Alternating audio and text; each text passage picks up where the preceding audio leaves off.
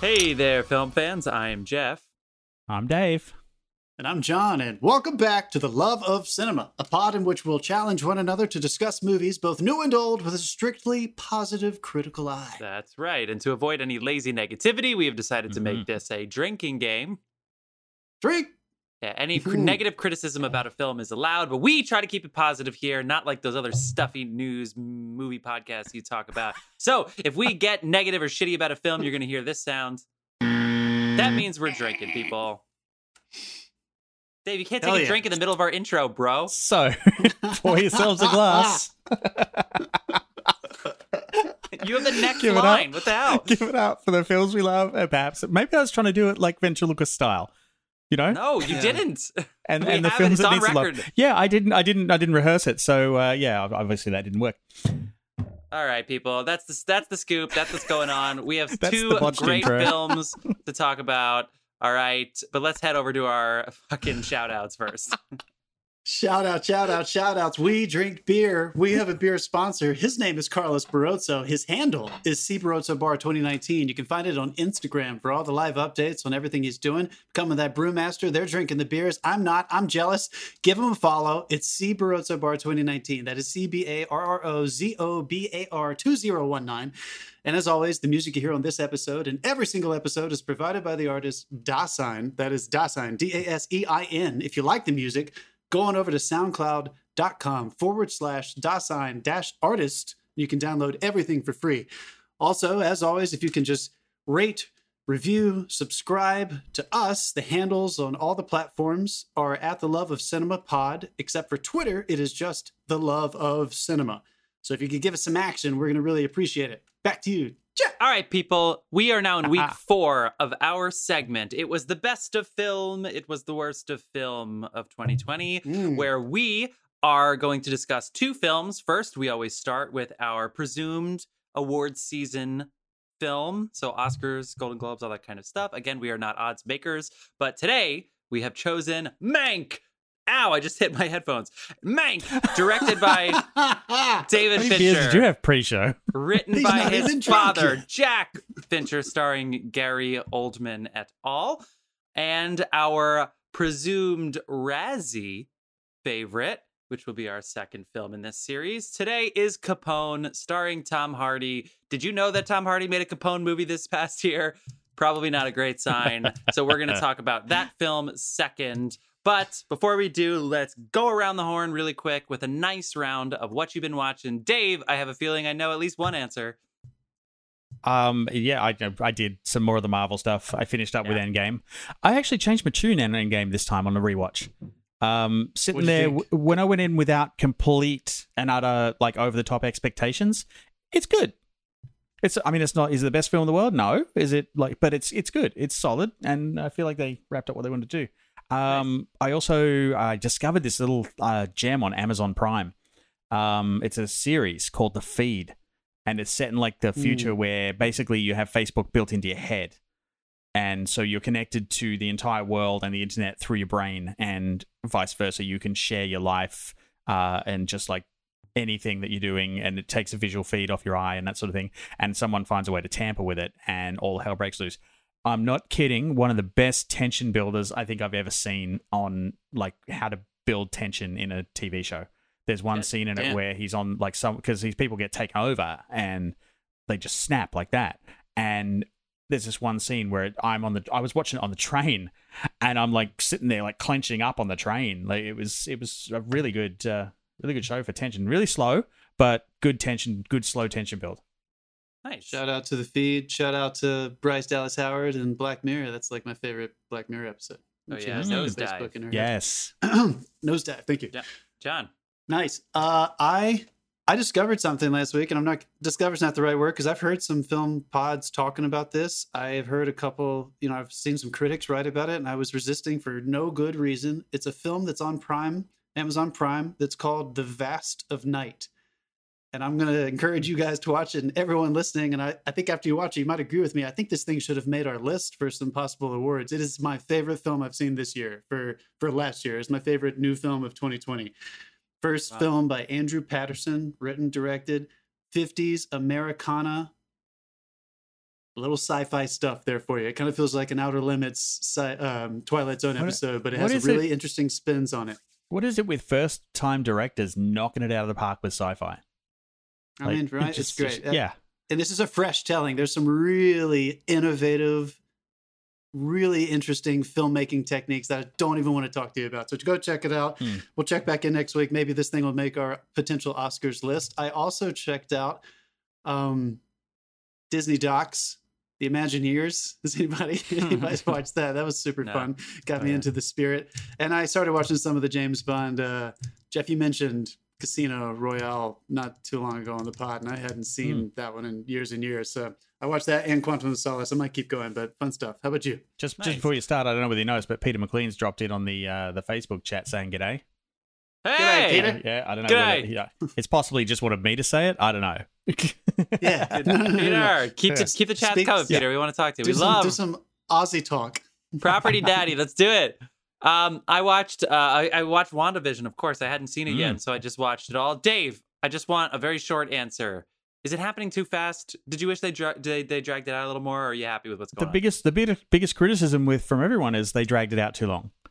Too long? No, yes. I wanted a series. I was happy with the sitcom format. I was ready to really have a full season. They're absolutely not done with the sitcom format.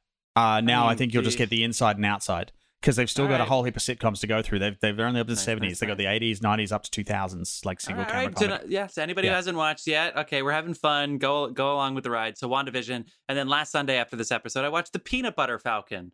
Very random, but Shia LaBeouf. I liked it. Yeah. I thought it was cool. I like movies like that. Simple, not a lot of characters. I thought it was cool. Shout out to Shia. You know, that shot here in the Outer Banks, North Carolina.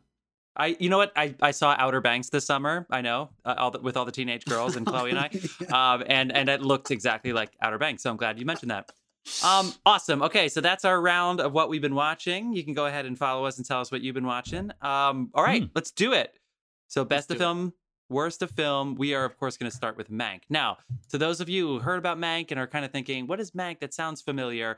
Long story short, David Fincher, who we did 7 recently. He also did The Social Network and a lot of other fantastic films. David Fincher's father, Jack Fincher, wrote one screenplay and then died a long time ago. And David Fincher has been trying to do this film for a long time, and he decided to do this year. It is about the screenwriter of Citizen Kane, the great Orson Welles film. Orson Welles and Mank share screen credit. The official title and the credit comes up in the film, but more or less, Mank wrote this script. And it's about him, about what's going on in Hollywood at the time. Citizen Kane came out in 1941, but the film does a lot of flashbacks throughout the 30s, where during the Great Depression, it was basically, relevant to now. It was a lot of the Democratic Socialists trying to share the wealth with the people to help get people out of poverty. And then the Republicans saying that people need to work their way out of poverty, I think is the general take that they want me to take away having seen this movie. So a lot of relevant themes going on here. And that's basically the story. Media manipulation, everything. Yes, very, very relevant to our times. It's filmed in black and white, definitely stylistic. This is definitely a love to film, especially film at that time. So it kind of has the vibe that Citizen Kane has, but modernized, I think, is probably a good takeaway for an original description. Who wants to go first with initial reactions? What do you think? We were kind of chit-chatting about this before we started, but let's just kick it off. Has everyone seen Citizen Kane once, twice? I have seen it once, times? Except for the dance sequence. For a while, I did a stint in a theme park, and it was played on a screen regularly. The birthday sequence. I'm sure you don't love it because of that, but I love that sequence in the context of the movie. I love the way they filmed it. And anyway, yes, nice. I have it, and I actually knew that you had. And I was thinking about watching it this week, but I'm happy to be unsullied. And actually, it's going to come up later, but I'm happy to be an unsullied asshole film person who has never seen Citizen Kane. Yeah, I don't think I knew that. I'm sure you told me that at some point along the way, Jeff. But I think I must have repressed it. Yeah, dude, go fuck yourself. I've walked up the AFI list. I did Casablanca. I did all the AFI stuff, and I just never... You didn't touch it. It's a good movie, man. It's a really good movie. I know. That's what I hear. Got to see it for Mank. Dave, let me ask you a direct question, because I've read a bunch of articles about the making of this movie, and you know, a lot of them are how Fincher led up to this with what Jeff was referring to with his dad. I think he wrote it in 2003. So like since then he's been kicking it way around, back. trying to make it. It was over 20 years they've been trying to get this made. Yeah. It was over 20 years, but didn't something happen in the early 2000s where they thought they were going to get it off the ground before his, like, I think right after his dad passed or right before the studio, I think that was the time the studio balked because they didn't want to shoot it in color. Like Fincher didn't want to shoot it in color, and the studio balked at releasing a black and white film. Yeah. So filmmaking wise, though, he did eventually, I don't know if anyone remembers on the pod, but we talked about David Fincher in an article maybe 2 months ago, maybe a month ago. And he was talking about Mank, but he was also having a lot of commentary on what it is like being an auteur filmmaker that has now signed on with one of the monster streamers. He's had a good deal with Netflix basically since House of Cards. And this is, I think, his first film that he has feature film that he has put straight out to Netflix. But he's done multiple series and everything. So one of the things that he loves so much about it is that not only does he have Final Cut, which he's had for a while in his contract, but he has absolute creative control. So they basically just hand you the, keys to the car and then you get to go. So filmmaking wise, Dave, what'd you think? He did all the old school stuff. He did in-room dissolve. So he faded lights correctly. He was messing with the aspect ratios. I'm not sure if it worked for me overall that he filmed it completely digitally. The aspect ratio of 2.2 to 1, I haven't seen that in a long time. That's a long time. He definitely threw it back. Yeah. But I thought it was really cool. I loved all the in-room fades. I thought that was fun. Do you think it worked, though, for the storytelling, or were you a little distracted by the old school filmmaking techniques? No, pretty much by the time you got to the backlot, the first flashback, I was on board with it. The only time they lost me was when they went outside in the garden scene and they've committed to this look, but the garden scene is, of course, dark and underlit. And I'm sure, like, you're releasing this for Netflix, so people are going to watch it in their living room. So I'm sure that, like, it would have been fine on a cinema screen, but on my TV at home, I had to turn the lights out to be able to see any detail at all in that shot. It was just like the way they were shooting it, which is exactly how it would have appeared on a movie screen. Right. I couldn't really see what was going on. Apart from that, like, hats off for committing to that, and like even the audio, it was like monaural. They even added the reverb of an uncarpeted picture house.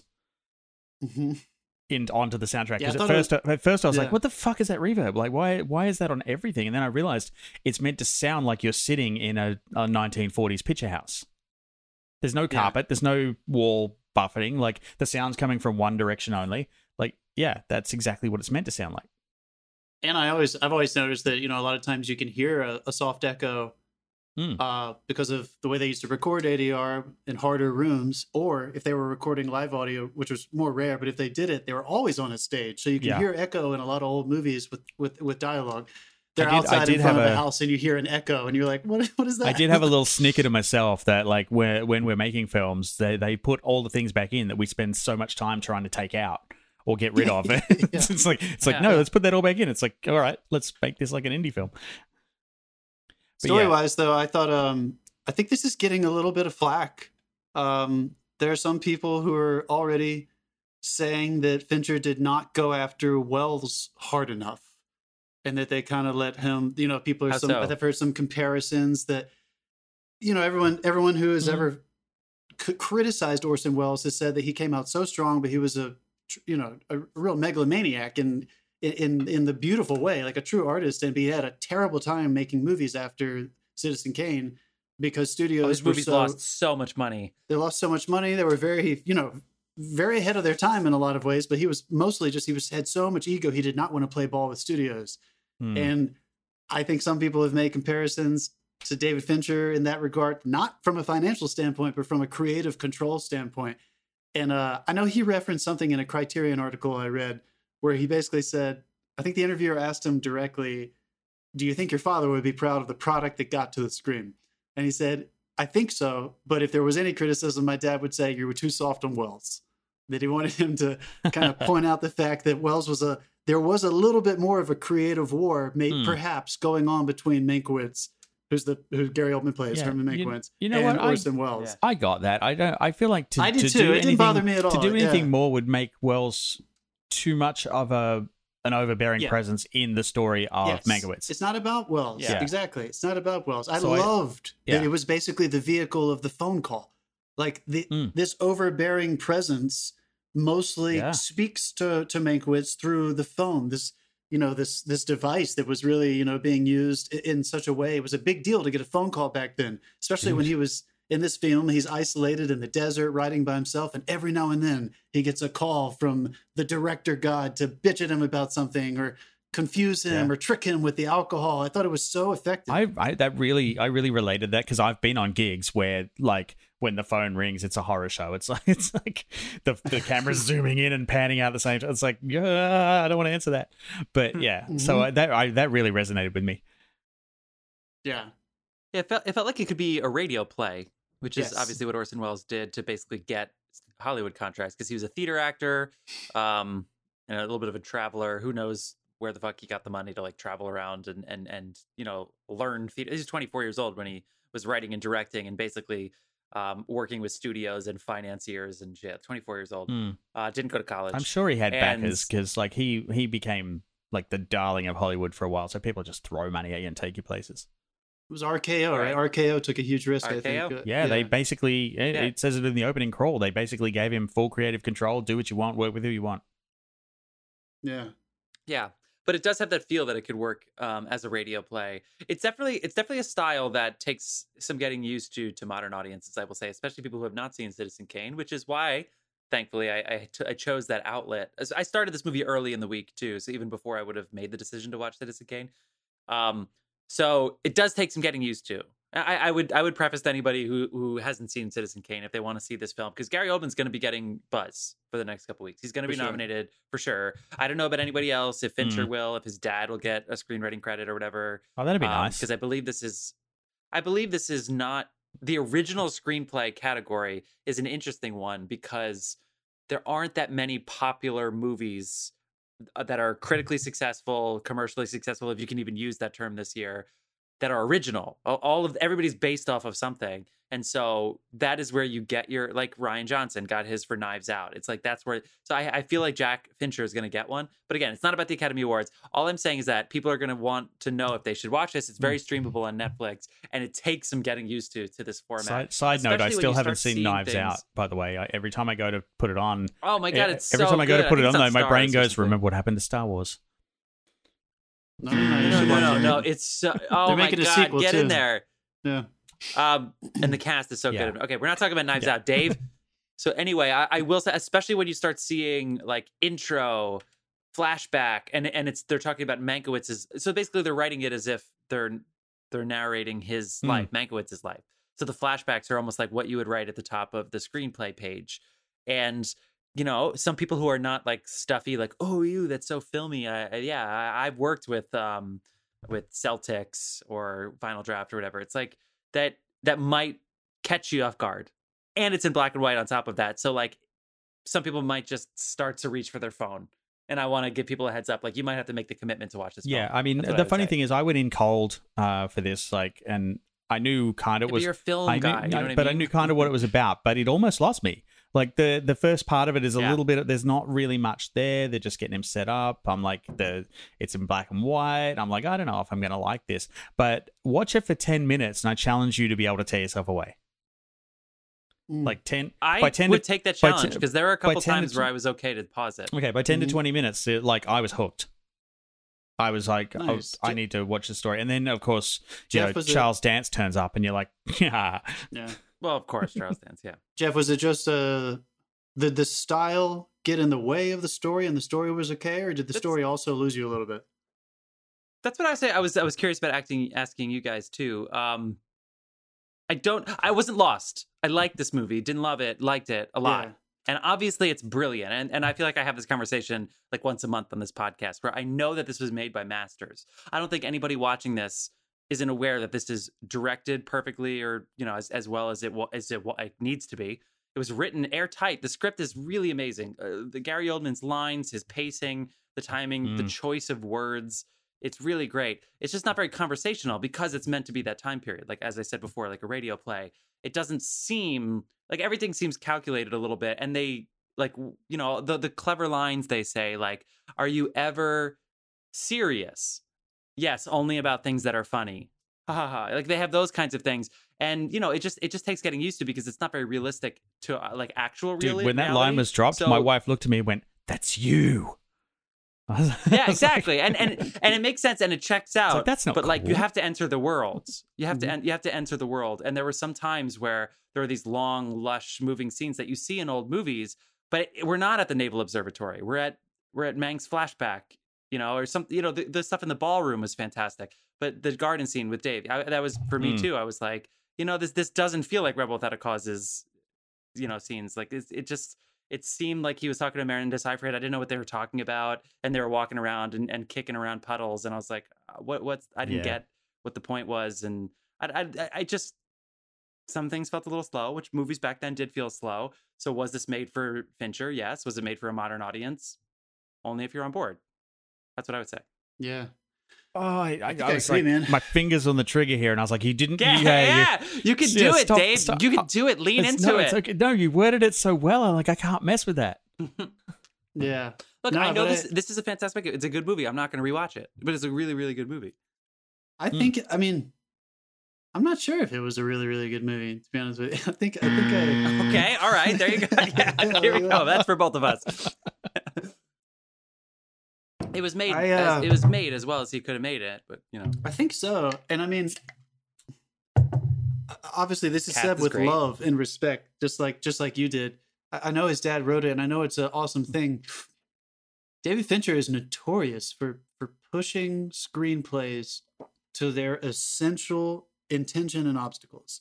He's worked with really famous screenplay writers. He's worked with across genres, and he is apparently, again, a real. And I mean this in the best way possible, a real tyrant for making sure that script is not, we're not filming a fucking frame of this movie until we all know the story is up front and center and it's captivating.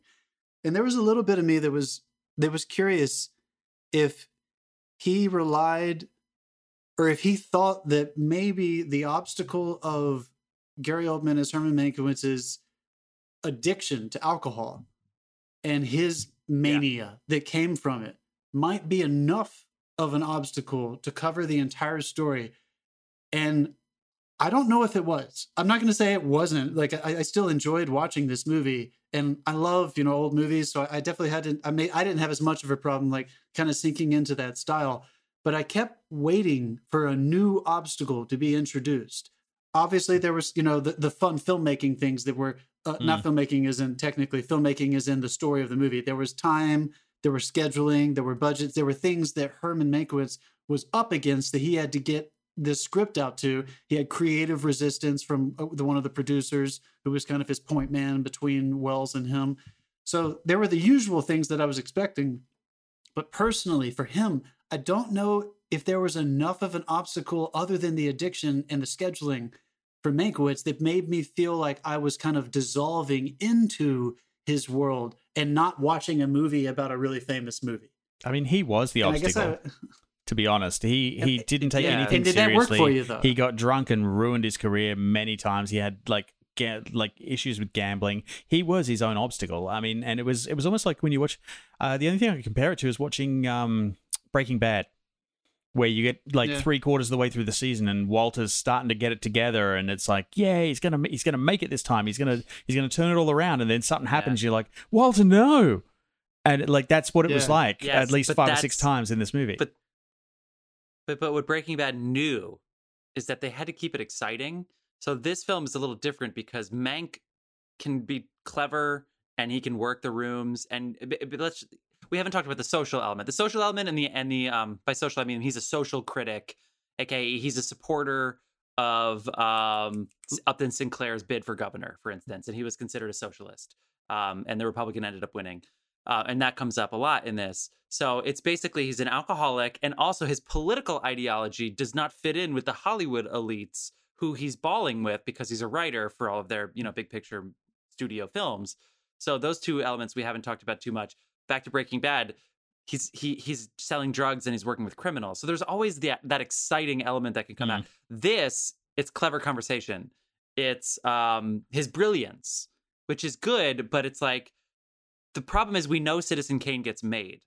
We know it happens. Yeah. Whether or not he finishes it, honestly, if it ended and it was like Orson Welles had to do the rewrites, I'd be like, who the fuck cares? Like, great. Mank still wrote the script. I don't care who wrote the rewrites. You know what I mean? So Everyone writes rewrites. the Apollo 13, for instance, has to work the whole film Exactly. to convince you this might not work. Exactly. But the whole movie, we know that this movie's going to be made. So we need, like, what are the other sprinklings? And if they're going to go for the social criticism element of it, or the alcoholic like thing of it, if that's going to be the punch, but they don't. I don't know. That's why there's something about that. That's the thing. Like the movie sense. isn't explaining that the movie got made. It's explaining why the movie had the content it did, because it deals with all of his issues with everyone throughout the film who influenced his writing. Yeah, and there was I should say that. Should we care about that? That's the question. It's like, well, these characters in Citizen Kane are actually these people in Mank's real life. Yeah, that's an interesting question. I mean, if you know the story behind Kane, that was like that writing that was a giant fuck you to that guy. It was big time, and there was a very meta aspect of it about the what lines can we cross to bring truth into story when it's based on real life, and how much do we pull from real life and everything. But I think I ultimately do agree with you, Jeff. And that's one reason why I was so specifically, I wasn't let down, but I was a little surprised that a director like David Fincher, who has pulled off what you were talking about, how do we know it happens? Or how do we not, how are we going to be surprised and held in suspense to see if this thing actually gets pulled off when he has made movies like The Social Network, Seven, Fight Club, where you kind of, he's really good at towing the line with suspense and tension. Even Benjamin Button, you kind of knew what that movie was about before you went in. Great, underrated movie. Yeah, I love that movie.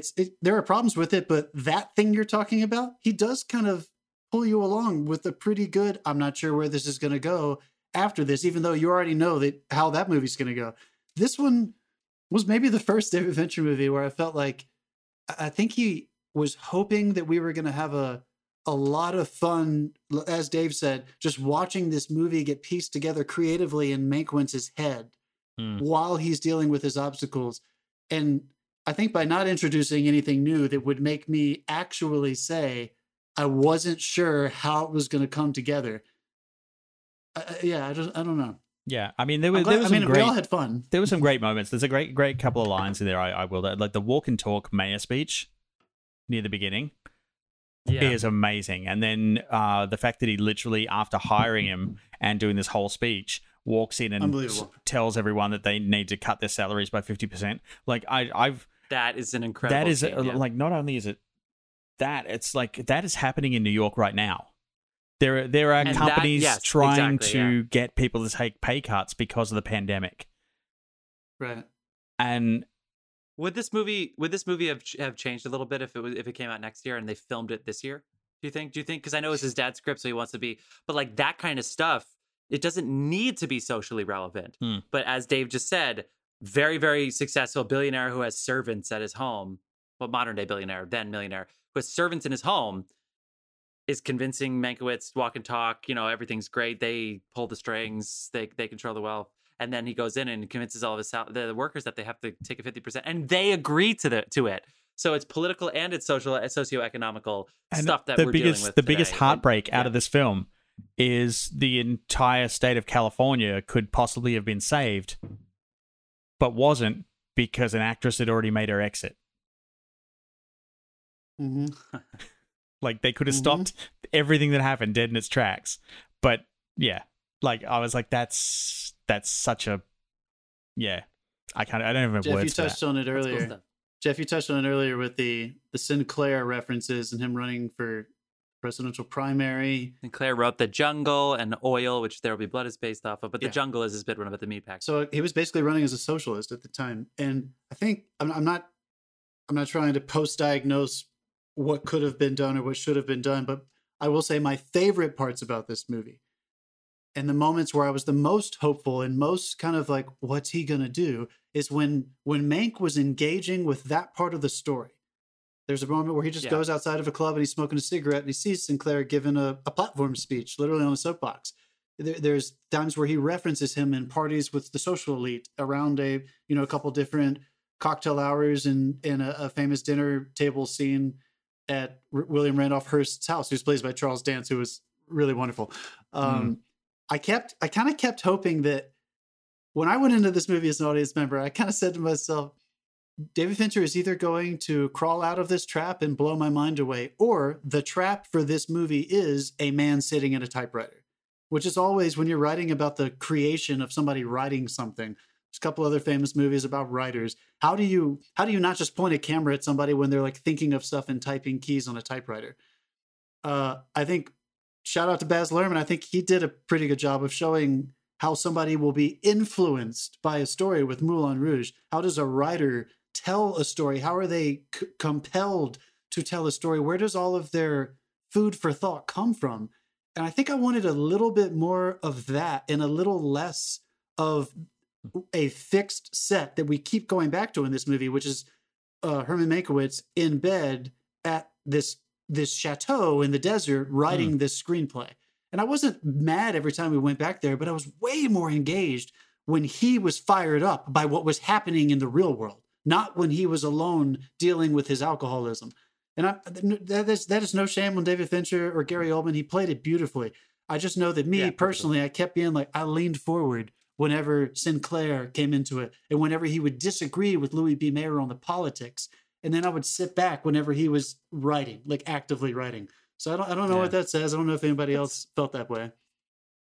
Oh, let's start heading towards the exit on a high note. Like what else were the exciting things that, like, Dave, what were the other like story things that excited? Obviously the filmmaking is exciting. Yeah, the filmmaking was definitely exciting. I just wanted one quick note on the filmmaking. They did you see the IMDb trivia note where they shot this on a red helium in 8K in monochrome. Beautiful. So no color negative exists of this film. He was that committed to a black and white film. Jesus. Yeah. It's like, I mean, it's gorgeous. It's like we're going this way. I know I made that comment early on, but it really is incredible. Story-wise, my favorite scene for sure is the cocktail hour scene when everyone is sitting around in Hearst's parlor in front of the fireplace, and he's standing there in front of the fireplace. Yeah. And Amanda Seyfried, who is really good in this. I thought she did a really excellent job. People are tossing around stories, and Jeff, you made a comment about would this be different if it was made this year? You know, this year we had the pandemic, but like we've been building up with our political tension to this year. So I think the illusions were pretty conscious. I know his father wrote this years ago, but the way people accidentally, that couch full of the girls, and the way they accidentally started making comments that were offensive and inappropriate to Louis B. Mayer and his assistant. And then Hearst had to kind of like get in there and say, shush now. And then Mank just couldn't fucking stand it. Smartest person in the room. And he had to say something. Yeah. I felt like there were a lot of moments in this movie where Mankiewicz was a mouthpiece for a reason that I have been looking for 4 years. So that was really breathtaking. There was a lot of tension in that scene set in this very static upper class kind of setting. And it worked for me beautifully. I could have watched a whole movie set in that room. Yeah, me too. That was cool. What about Dave? Any other story parts that jumped out? Like to I you? said, the walk and talk Mayer speech for me was a moment. That was so well done. I also loved when they were pitching the story at the near the beginning, and they go through this whole pitch, and his closing line is, "That's director proof." Pissed myself laughing. I was like, yeah. But there was some good stuff. There was some stuff I didn't really know was why. Like, I mean, I know it actually happened, so like you include it, but you could not have included the side storyline about the husband lost at the war. Maybe, I don't know. Like, that didn't seem like it was a big enough thing. I agree. I thought about that when it ended, and I went, "Oh, good." Yeah, she was great. She was great. I don't know if I needed that from her. I feel like they gave her. Okay, there's some. Thank you, Dave, for saying that. I feel like they gave her a more interesting obstacle than maybe Mank had. Like they were trying to like give her something to enrich her character. But if and hers was just like giving her. You know what I mean? She was so good though. She was such a good supporting thing to him that I feel like there was already some strange tension there between them because she was such a good, seemingly good, virtuous person dealing with this mess of a human being. Anyway, thanks for pointing that out. That was good. Jeff, what do you think? What was your favorite part? I would say similarly to what Dave said, but anytime that Mank was clearly on the opposite political persuasion. And you can see in the room, they did a good job with the reaction shots of not just extras, but other stars that are just responding with their looks, of whenever somebody would say something like, socialism is when the wealth is controlled by everyone, communism is when the poverty is controlled by everybody, or something like that. They would say these things, but like the way that Mank was, as you said, John, the voice of reason, but just as the dissenting voice who speaks out, and if nothing else, makes the people who disagree with him laugh, and so therefore he's in the club. Like they said something funny about William Random Hearst, who is the financier of a lot of these movies because he was a mining tycoon who owned the San Francisco Chronicle. So he funded all the movies. He didn't direct or produce any of them, really. Well, I guess by financing them, he produced them.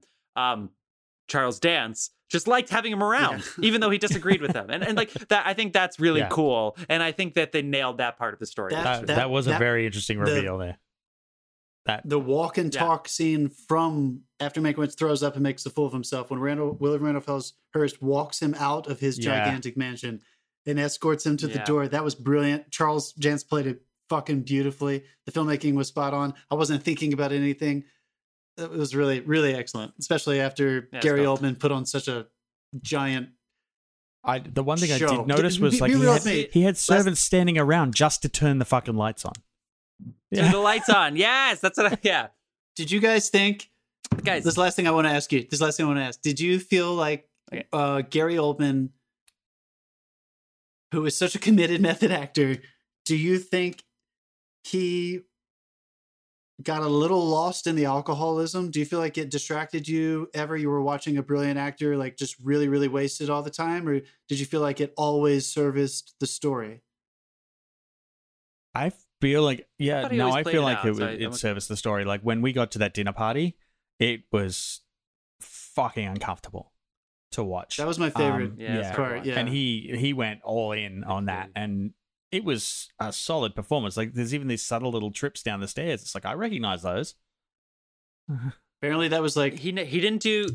Go for it. He didn't do the Ben Affleck in The Way Back, where it was only about the alcoholism. The alcoholism was never the only thing. You know what I mean? It was never the reason he was drunk. He wasn't drunk because he was an alcoholic ever in this movie, even though most alcoholics probably would, but he kept it more active. There was always something bugging him. There was always something on his mind, something he was trying to do or accomplish that kept it active. I agree. I thought that worked especially out really since filmmaking wise, David Fincher always does like tons of takes. He did that scene over 100 times. Yeah, there was one with takes. There was one with Amanda Seyfried. She did like 200 times, and she didn't even have a line. Right.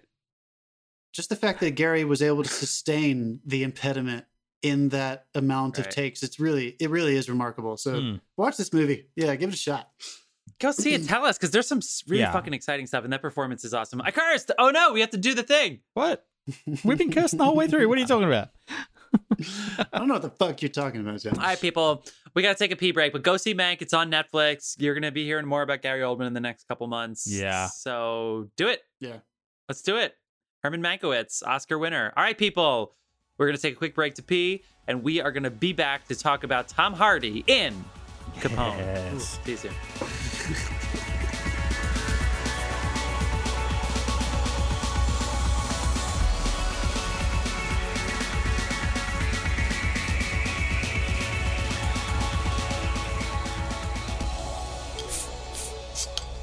And we're back, people. We're back. We are back. We're at it. Is Property Daddy still shouting us out? Is he clapping? I mean, he's I can't actually see if he's online or not, but I will tell you, Carlos, if you're listening, I just cracked a black lid. I'm that confident we can redeem this film. Oh, no, the 9%ers, baby. I should tell you, this segment's going to go. Dave's on the 9%ers. If ever there was a movie. The Imperial Stout by Carlos Barroza. All right, people, so we're going to be talking about our presumed Razzie nominee. Now, just to get into this, we are a positive film podcast. This is a gimmick. All right, so we are... Oh, no, you're not setting it up. Oh, no. So this is... We don't have a podcast so that we can shit on films. It's actually quite the contrary. Our job is to talk positively about films. I think we did the best we could with the last film, trying to get everything we wanted to say, but keeping it positive. I do believe that.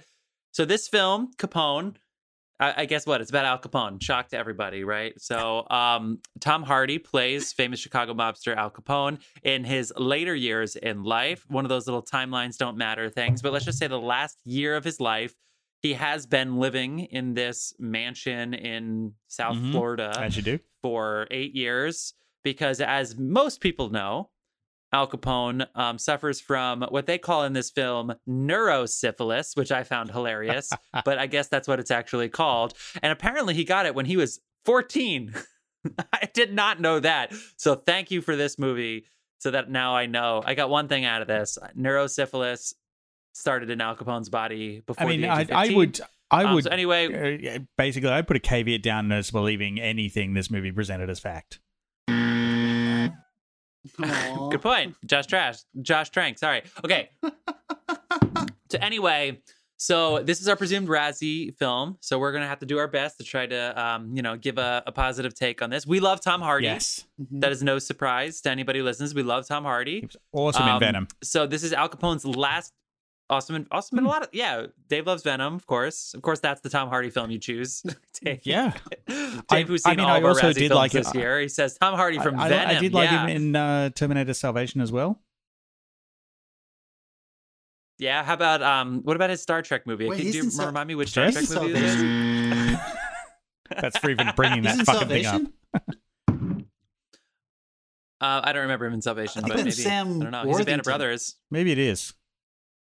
Yeah, they're Dave, irreplaceable. Drink. Sure, right, sure. Okay. The best part of Capone was Sam Worthington as Al Capone. Okay, I'm off track here. First things first. This is on Prime. This is on Amazon Prime right now. It obviously did not come out in theaters. Josh Trank, who unfortunately did the final Fantastic Four movie that will ever be made. No, there's a new one. They've announced it. He also made Chronicle. Yeah, but I thought it was just Disney Plus. Who gives a shit? Okay, anyway, so Tom Hardy is in this film, and he's playing Al Capone in his final year of life, who is suffering from dementia, which was caused by having the syphilis. The neurosyphilis for Hashtag more than 30. neurosyphilis. It's funny. It's funny. For over 30 years of his life. And yes, penicillin was discovered during his time of life, but it had already taken its toll. So he's going crazy. He's shitting himself. Yes. Literally. He's shitting the bed. When he's full method, too, and that's I'm a real wondering. thing that happens, apparently, when you have he's full method. Gets all those smells that everybody was smelling. All right. Anyway, that's what this movie's I about. ate a bunch of prunes before that take, huh, Tommy? So, and the reason that odds makers, not us, odds makers believe that this is going to be nominated for some Razzie Awards is because it has a 4.7 on IMDb. It has a 46 out of 100 on Metacritic, and it is a 40% on Rotten Tomatoes. And the user reviews on Rotten Tomatoes are worse. It's actually 25% of user reviews. So you're listening at home to this part of the podcast, and you're wondering, why am I even listening to this? Clearly, I shouldn't watch it. Tom Hardy's fucking awesome. He's an awesome actor. So we're going to talk about this goddamn movie, all right? Let's do it, people. Who wants to get us going? And to add to that list, sorry to all of Dave's fans. Just to kick that, the HFCS, which is the Hawaii Film Critics Society. This is the nicest state in the union. They have nominated this for the worst film of the year. So, yeah, but they're kind. They probably said it with a way like, "We know you tried." Yeah, they passed you a joint. Yeah, I know. Linda Cardellini, Matt Dillon, good cast. Yeah. Good cast. Cardellini was awesome in this. I mean, to be honest, she really did a good job. So was Tom Hardy. He was great in this. Not for a second did you not believe he was an aging man losing his mind with dementia. Yeah, his eyes and even the look, like he loves having the makeup plastered on him, but like the look they got pretty much right. All right, yeah. Right. So I'm going to disagree with you.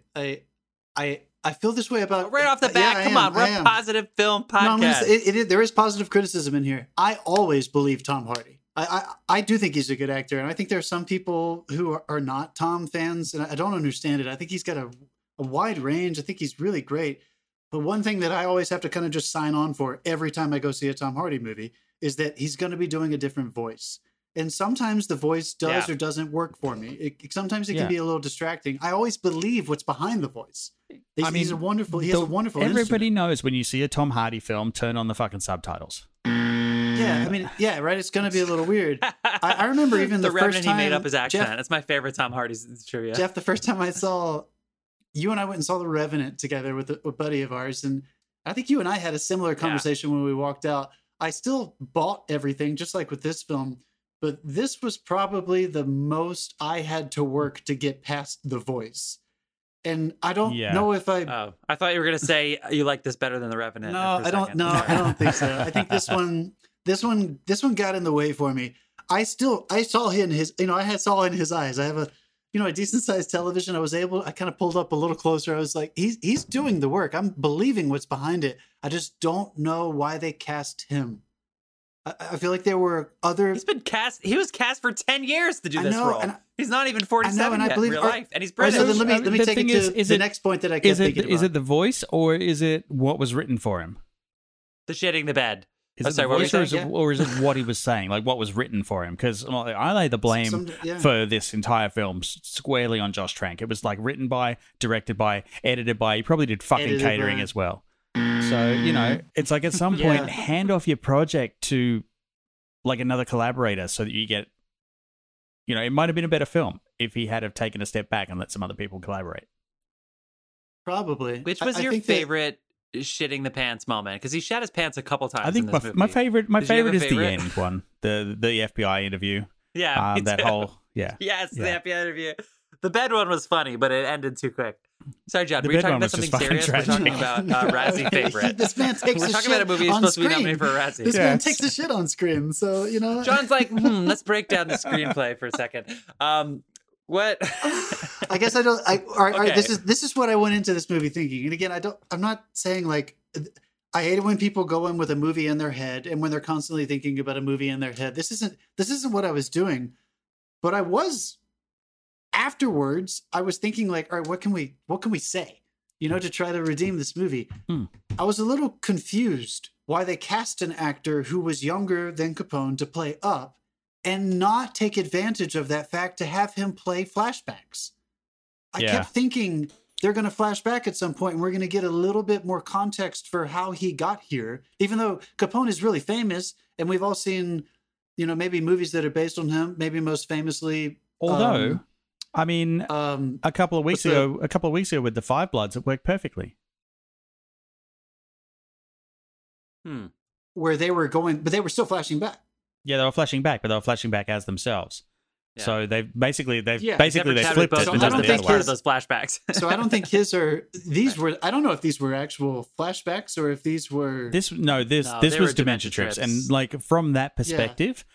It was done extremely well. Like, and I thought so too. For anyone who wants to come into this movie knowing what to expect, it's kind of like The Godfather meets The Shining. It was. What did you think, though? I will ask you specifically. Matt Dillon's character was introduced realistically away from Tom Hardy. How was he not real? Did you guys catch that? We went to his apartment in New York in real time. And he was having sex with that woman, and he got the phone call, and then he's not real. That literally confused me. Dude, I was so confused by that point. I was so confused by that point. I missed the point that he wasn't real. Yeah.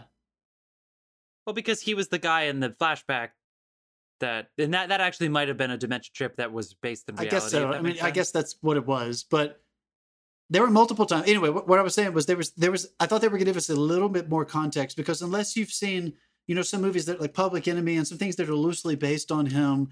And Jeff, what is that goddamn De Palma movie? Robert De Niro plays Capone and Kevin Costner, the Untouchables. Thank you, The Untouchables. So we've seen, that's probably the most famous one where they try to realistically portray Capone, but that is for 4 Sean months where they're working a case. No, it's great. That scene where he walks back into the shack to interrogate someone is amazing. Yeah, it's awesome. It's awesome. It's a good movie. So I wanted more. I guess I was kind of expecting them to actually play with his reality. If you listen to us talk about Capone, go watch The Untouchables. Yeah. Yeah. Yeah, I know what you mean, John. Well, what about so let's say this though, because there are some I second everything you're saying, and I'm not gonna dive into that for this very second. But let's say this. There were a lot of moving sequences. So a lot of these, we're calling them dementia trips. I don't know why we coined that, but that's just what they are. That that these sequences, so one scene trickles into another, very Sinitas-esque, by the way. Shout out to our Sinitas donors. Thank you so much for giving us money. What did some of the sequences catch you? Yes, yeah, for sure, yeah. Like, I thought that there was which one? The first The next stab? the Next stab was pretty the first torture scene for Matt Dillon's character. The first time they went in, that guy fucking stabbed the shit out of him eventually. And he Yeah, was for all like taped 5 up. minutes. Yeah. Yeah, I mean, I was like, And that scene didn't come out of nowhere. That was like the third scene in a sequence. So kudos. yeah, Josh, I thought that there were moments there's something that there, worked. Josh. Yes, there were definitely a lot of moments that worked for me. I just wasn't quite sure. I wasn't quite sure, and you don't need to know this when you're watching a movie. This my favorite feeling when I'm watching a really excellent movie that is. I understand what you said, Dave, but I don't really mind if somebody has a lot of control as long as they're really nailing it. You know, you can just tell when somebody isn't really nailing it, and so a collaborator would be helpful. Really, my favorite feeling, it really wasn't. My favorite feeling when I'm watching a movie is that I'm not quite sure what's happening, but I'm in good hands. I know I'm in good hands, and this is all going to come together, and there's going to be some kind of deliverance. And I felt like the entire time I had the bad version of that, where I didn't know what was happening and I didn't know where we were going. And I wasn't sure Josh Trank was going to wrap it up. And so that I was going to have this catharsis. So there were moments that were filmed really well. They were acted, pretty damn well. And that were not written badly. And I just wasn't sure after the fact why I watched any of it. I'm not quite sure how it all fit together and what the point of it was. That's a similar note I have here. It's like, what was the purpose of this whole film? Like, I really feel sorry for Tom Hardy because he, at times, really acted his ass off. Linda Cardellini did amazingly as the long-suffering wife. Like, all the cast was solid, but there was just nothing here. There was no thread, no redemption, no real story, nothing. I think. What was the story, I guess you guys? they're too What was the obsessed. story? What was the? They're too obsessed with Capone. This is a guess. I'm not gonna speculate too much. They're too obsessed with Capone and not what happens to someone who had power, money, and everything, and then it all comes crumbling down. Like the human journey of that. And we cared way too much about the fact that it was Capone. When the truth is, this wasn't even really Capone anymore. So even the questions, it was sustaining for a little bit where I'm like, how is this guy living in this house? How does he have this much? He's been in prison for 10 years. He hasn't had a paycheck in 20. The government should have seized every asset, including this house. Why is he even there? So that sustained me for a little bit. So that Capone element was fun. The fact that he could do whatever. I don't even know if the shit he was doing was real or if it was imaginary, which is fine. That's okay. But why is any of this happening? And I think the answer to all of my questions is just, it's Al Capone. And also, like, why, if you were going to make a movie called Capone, why would you pick this point in his life? Like, there is why would you pick it unless you're going to do what Jeff was saying? You're going to do what Jeff was saying. If Capone was going to be a good vehicle to explore those issues, then sure, we all know him. Right. Now we have access to it. Let's go for a ride. But I don't think they did that. I think they kept trying to ride the mobster line, which didn't make any fucking sense when it was supposed to be about his mental decline. And they kept trying to make it about Capone, the legacy of the ultimate mobster. And that was way less interesting to me than if they would have really delved in to seeing somebody battle with that. And I don't know if I had Josh Trank across from me, I would want to ask him, did you want me to judge Al Capone, or did you want me to actually see what the end of life can be like for someone who goes from the top to the bottom? Because I feel like those are two different stories. Yeah, was I supposed to go on the dementia journey or the sure fall what he was trying bricks? to say here? Like, and then we have that whole thing with the alligator and the tidal wave and the. I mean, I know. Tidal wave was fun. Cool. You probably wished you did that effect. I'm glad I didn't, actually. That would have taken weeks. Yeah, you would have been paid for it, but yeah. That was a very cool effect. That was a cool sequence. It was, but what was the point of that after all of everything we've been through that hadn't even touched on any of that? Like, it was... But if it had just been things like that, I think he could have weaved together a lot of really interesting... where Capone was committed and sincere and not just sitting there with the camera pointed at him where he was totally spaced out. And he could have puzzled those pieces together so that it would have had an interesting narrative and it would have commented on what Jeff was saying. Yeah. This is what it feels like when you're scrambled. Also, but instead, I don't know what the fuck it was. Yeah. I know. I'm sorry. I want to bring up an interesting point too, because I had to because I don't know that much about Capone. I'm not like big on the history. I know a little bit, but I didn't know when he died, and I felt like this was the 60s, not the 40s. It was a Scarface. Did it have like a It was Scarface no. It feel, was more which the is color obviously was filmed in like the 70s, the color was but- vibrant. The color it was like nothing dated it until they showed it a radio, and I was like, Filmmaking wise, I thought about that, Dave. Like, was it a trap? And the gun. Was it a trap? Because obviously, this is a decision, listeners, that you have to make early on. We're stuck in fucking Florida. Do we film it realistically with bright, vibrant colors, or do we stylize it? I kind of wanted him to stylize it a little bit because that did throw me off a little bit. That it was so vibrant. I know there was probably something that he was hoping would come from that. But I don't know. For you guys, tell me if you agree with this. Also, he has dementia. What are we doing with all these bright colors? As if we're in like what dreams may come or whatever with Robin Williams. Like it was so bright that the guy has dementia. It's okay to gray up the palette a little bit. I wanted a little bit more style, and yet I'm not quite sure. This is just sometimes art works and it doesn't. Did you guys have the feeling when it finally got to Capone at the very beginning, when it finally showed you the title slate and that music dropped? I was like, worried? Were you what nervous? What the fuck movie are we? I was like, what's happening? That was... Guys, filmmakers, do not put Nessun Dorma in your film. Fucking for the love of God, there are other arias. That is the only fucking opera aria in any film, and they played this 4 fucking times. We had so many chances to get another film, and we're sitting here. First of all, it was Pavarotti, right? Pavarotti wasn't even singing yet by the time this movie takes place. Have some balls and pick an aria, and even put Callus when she's younger. Remaster it or something. Nessun Dorma is such a fucking cheap shot, right? God, a Mission Impossible movie blows people up at the high note. Like it's done. It's done. You might as well have put Stairway to Heaven in this fucking movie. Like, get out. Stop it. Jesus. Yeah.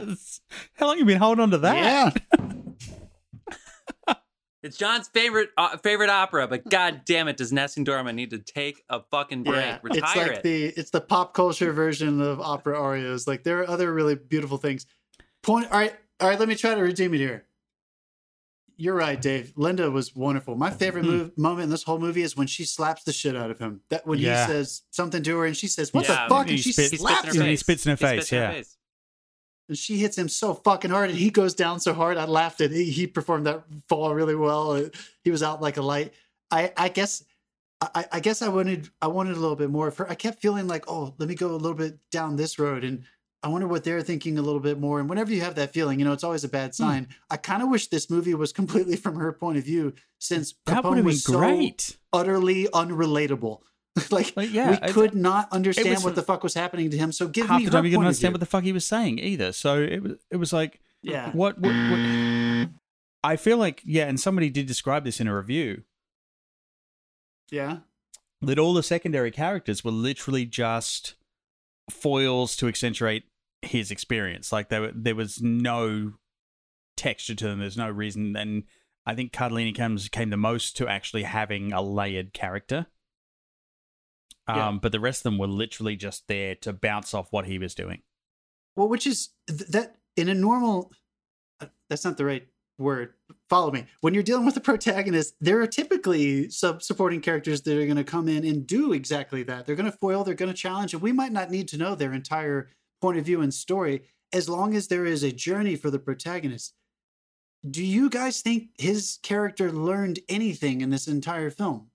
That's really what it came down to, was that these people didn't change him at all. No. His circumstance did not change him. Like so I don't really know if there was any reason. The description of this film is he starts to regret his previous violence, and I didn't get that at all. He's literally just wandering through it in a fucking dazed state. I agree, dude. I agree. That was what and maybe I should not have read that description. I don't know if anybody else. Sometimes I like reading them. Sometimes I wish I hadn't. I wish I hadn't read that one. Yeah, it's right there on the fucking screen before you hit play. It's like that's what they went with, and that was not what we got.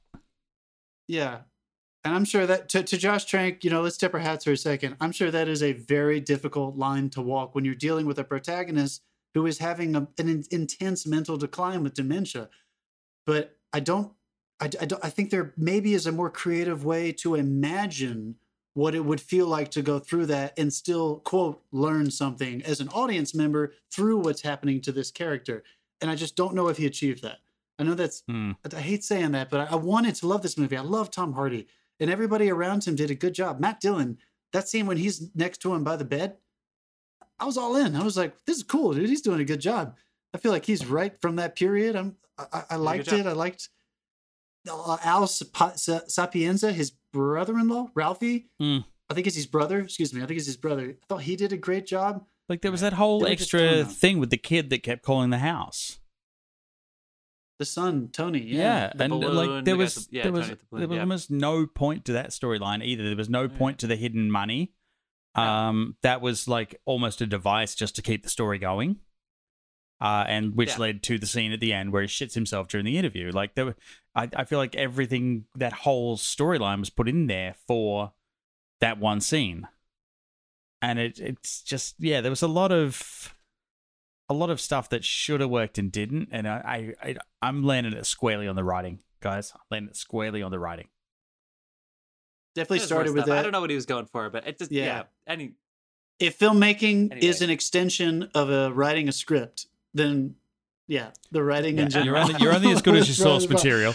I dare you. I want to take issue with the Tommy gun. I'm sorry, a fucking gold Tommy gun. You like the Tommy gun? That didn't happen. I could not stop thinking it about real, right? when we were talking about what was the racing movie with Sylvester Stallone? And, Dave. The racing what was movie? that The bad? race. The chase across the country. Death Race 2000. Death Race. Yeah. I could not stop thinking about when Jeff said, and Stallone pulls out a Depression-era machine gun, talking about a Tommy gun. I could not stop thinking about that. That made me fucking piss myself. I dare you. Here's my drinking game. Okay. I dare you to drink every time you can't understand Tom Hardy. I dare you. You kill people. No, I have a better drinking game. I dare you to drink. I dare you to drink every time you think he sounds like the grandfather from Christmas Vacation. The blessing. The blessing. Yeah. The blessing. That just Guys, overflowed. Nessun Dorma is the wrong song. The Nessun Dorma is about how no one will sleep because I will win. He's dying. Choose Adil Fiorito Azil about how he's saying goodbye to the house because he can't see. Like, I'm sorry. That's the only thing you've got to criticize is fucking music choices. That's where I'm at. That's where I'm at with this film. When I heard it the third or fourth time, I was like, fucking choice. Dave, what's your drinking game? What are you gonna paralyze us with in this movie? Bring us home with a drinking game. Yeah. I don't know. I think you. Come on, the carrot for a cigar was funny. I would have to say that was funny. I couldn't even tell you what like the drinking game would be for every minute this is playing. To be honest, get out of here! Every time you celebrate the fact that he's trying to kill a crocodile, and you're like, you know what, crocodile should go. Not a good movie, but god damn it, he killed a crocodile. You're a fucking menace. That's Shoot good for the world. Yeah, no. Actually, sorry. I'm so sorry, people. They're alligators. Yeah, they're alligators. What was the significance of the kid on the other side of the lake, or whatever was on the other side of the lake going on? Did anyone pick up on that? He was being watched. They were banging it over the head that he felt like he was being watched. We know he was being watched because they told us in the opening credits he was being watched.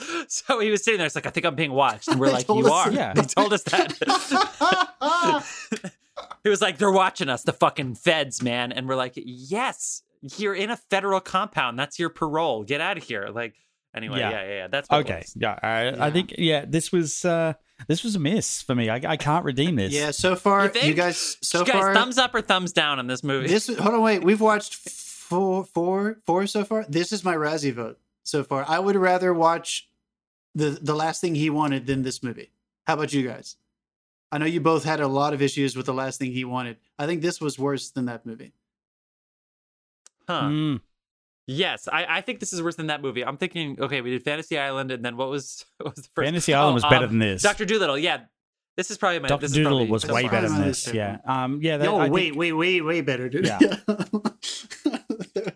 Anyway, it's too bad, positive film he should criticism. still get a movie. I mean, maybe not a Star Wars movie, but at the end of this, we're definitely going to do a special show where we make our list for our predictions. Yeah. It's too bad because we were trying to avoid it, but it has to happen. Yeah, it has to happen. I loved. Kyle MacLachlan was my saving grace in this film.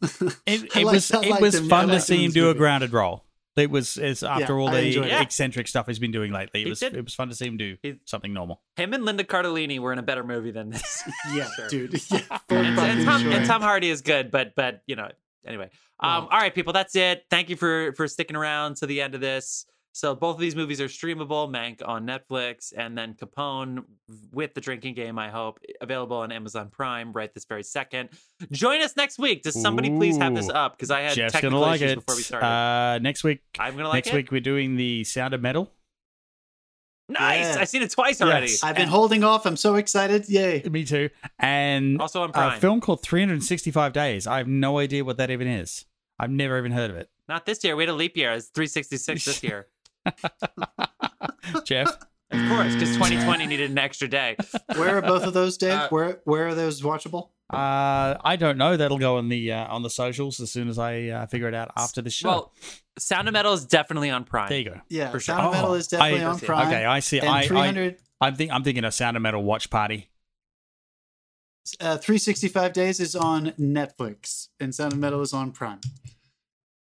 Nice. Cool. Awesome. All right, people. We'll see you next week. Thanks for another episode of the Love of Cinema Pod. Take care.